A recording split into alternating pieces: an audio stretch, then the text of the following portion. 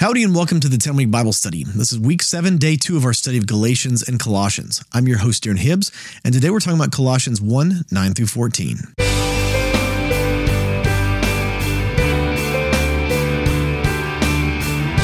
Well, welcome back to the 10-Week Bible Study. Again, I'm your host, Darren Hibbs. Would you join me as we pray before we start? Lord, would you open our eyes and our ears to hear what your word has to say to us? God, speak to us and fill our hearts with a knowledge of you. We want to encounter you in your word today. In Jesus' name we pray. Amen. With that, let's jump into God's word. I'll be reading today from the NIV. This is Colossians 1, starting in verse 9. For this reason, since the day we heard about you, we have not stopped praying for you. We continually ask God to fill you with the knowledge of his will through all the wisdom and understanding that the Spirit gives, so that you may live a life worthy of the Lord and please him in every way, bearing fruit in every good work, growing in the knowledge of God.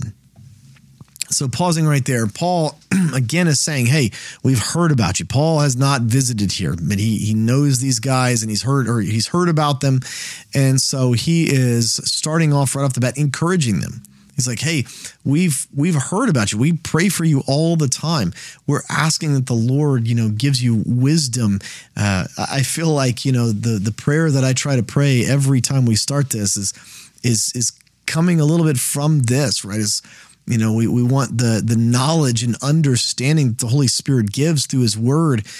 And so that's the thing that I feel like I continually ask for myself and for everyone that watches or listens this broadcast. Paul is going to be very encouraging in this letter. In Galatians, he's very curt and to the point. He's irritated at times at what's going on. The book of Colossians has actually a very similar message to the book of Galatians. You're going to, studying Galatians and Colossians together, you're going to hear a lot of the same messages, but Paul doesn't really have the personal experience with the Colossians that he did the Galatians. And so this is going to be a much more softened and toned down letter, encouraging them to continue on with the Lord and watch out for this stuff that he knows is in the region, right? So this Judaizing thing where people are coming and trying to convince them that you have to convert to Judaism, and not only convert to Judaism, but you actually have to go one step further and you have to actually live a version of Judaism that is actually heretical to begin with. They want them to do that, and that message is spreading all throughout this region of central Turkey. So you've got the Galatians, you've got the area around the Colossae, and you've got Laodicea. We're going to find out later. All of these things are in the same area, and Paul is speaking to this because he knows that this teaching is making the rounds and people are believing it. And so that's really where we're going with this. Again, it's going to sound very similar to Galatians, but not quite as angry at times, not quite as irritated. And so I think you'll see the difference between when Paul knew the people he was speaking to and when he doesn't necessarily know them personally. He's not going to feel the liberty to be quite as bold and as brash with them as he was in the book of Galatians. All right, with that, let's continue on verse 11.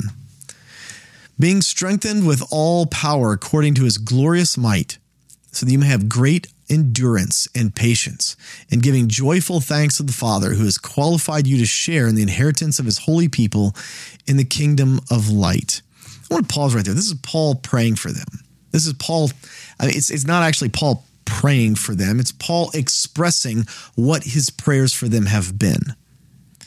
And this is a really cool thing, actually. There's a number of people, you can go online, you can find this. People throughout, for a long time, have called some of these prayers some version of this. It goes by many different names.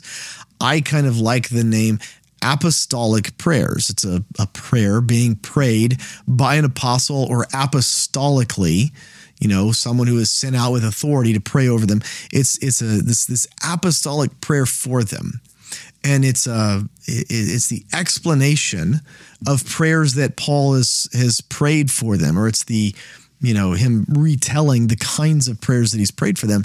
And these are, if you are interested in growing in your prayer life, these are really good places to start. If you want to know the Lord more and grow in your prayer life and engage with him while praying to him, praying for other people to him, these are really good places to start. Ask the Lord for these kinds of things over your life and over others' lives, right? So, Lord, I want to be strengthened with all power. Let me go to this right here. This is verse 11. Lord, I want to be strengthened with all power according to your glorious might, so that I may have great endurance and patience. You see, you can turn these things onto yourself. You can pray them. Lord, I want my church, I want my family to have be strengthened with all power, and to have great endurance and patience, and giving joyful thanks to the Father. Those are the kinds of things that you can use these prayers for in your own personal life. And again, they're prayers right there in the Bible, so they're good prayers to start with. All right, with that, let's continue on. Verse 13. For he has rescued us from the dominion of darkness and brought us into the kingdom of the Son he loves, in whom we have redemption, the forgiveness of sins. So this is the why he's praying those prayers, right? He's praying these prayers over them. And again, this is not him actually praying. This is him explaining the prayers that he prays.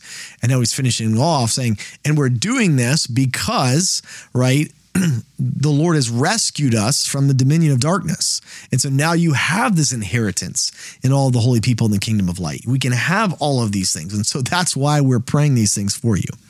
Again, he's explaining a little bit about why he's praying these things and that he actually is praying them. How cool must it have been to be one of the Colossians, to hear that Paul is actively praying for you? Now, I don't want to make Paul into some kind of like super apostle. Many people often take the fact that much of the New Testament was written by Paul, and so he must have been the greatest Christian that existed on planet Earth at the time.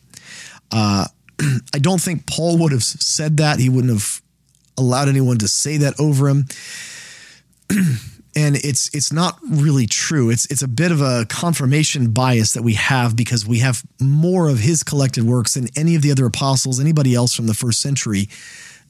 It's just that he's the most prolific writer, maybe not even the most prolific traveler of his day, the Christian traveler. There might have been other people, but we don't know, because we don't have their writings, we don't have their stories as recorded by Luke in the book of Acts. And so we don't want to, presuppose that Paul is this super apostle, but we also do know that he was very well respected by all of these people. And so for the Colossians to be receiving this information from Paul, someone they haven't directly met, or most of them, maybe some of them have traveled and have met Paul along the way, but most of them certainly haven't met Paul. And so this is a really cool piece of encouragement from a guy that, again, even though he's not maybe the super apostle that people make him out to be today, he was a very well-respected and an important person in the church at the time. So great encouragement. Imagine your greatest spiritual hero writing you a letter and saying things like this, like what Paul's just said. It'd be a huge confidence boost. It'd just be really cool. And that's the thing that's going on here with the Colossians. For the 10-week Bible study, I'm your host, Aaron Hibbs, and I can't wait to see you next time. Hey, thanks for tuning into the 10-Week Bible Study podcast. If you've enjoyed this podcast, would you consider leaving a review for it on your podcast app of choice? It really helps other people find out about this podcast, and my heart is for people to fall in love with God's Word. Thank you.